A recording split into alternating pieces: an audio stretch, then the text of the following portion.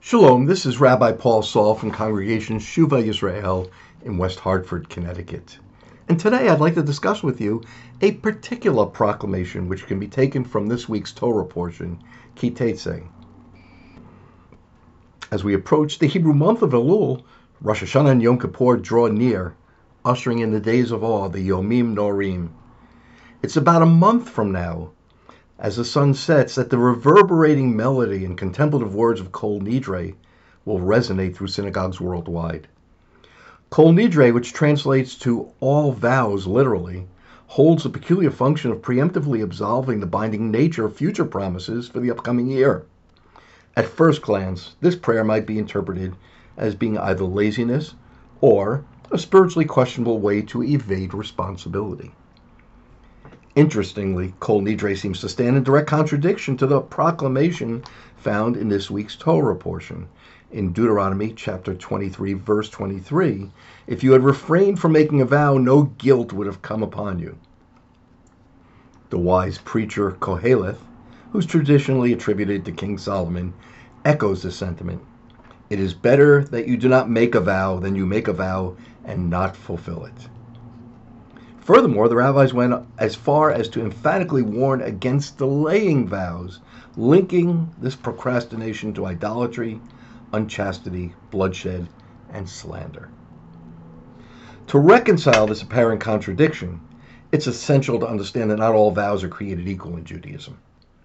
There are distinct categories of vows, including oaths made as witnesses in court, purification oaths for debtors, personal obligations before God, and solemn affirmations to enhance credibility. However, none of these categories of vows are eradicated by mere ritual. The individual remains accountable for these vows legally, ethically, relationally, and religiously.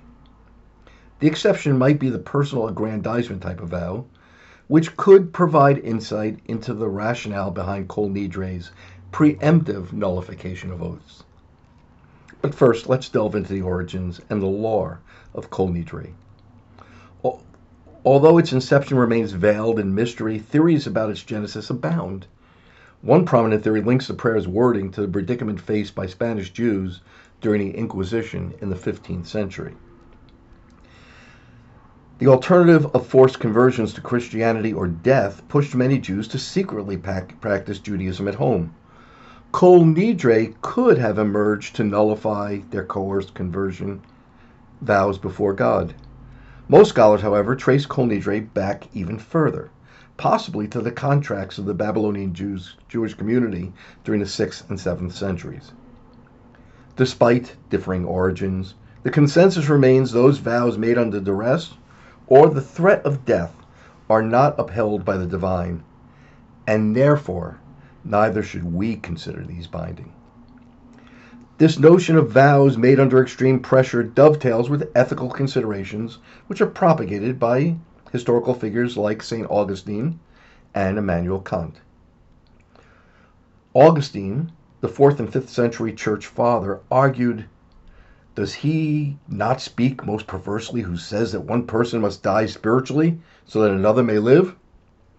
Since then eternal life is lost by lying, a lie may never be told for the preservation of the temporal life of another."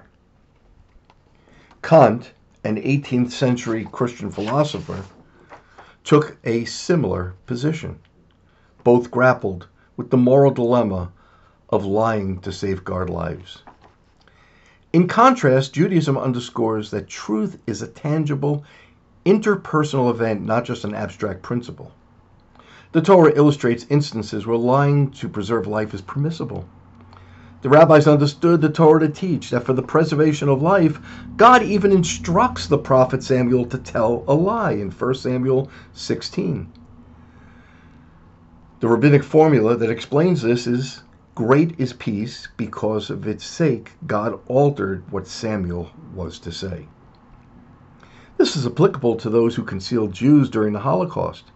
In this case, a false testimony is the same as a broken oath, but justifiable for the sake of pekuach nefesh, the preservation of life.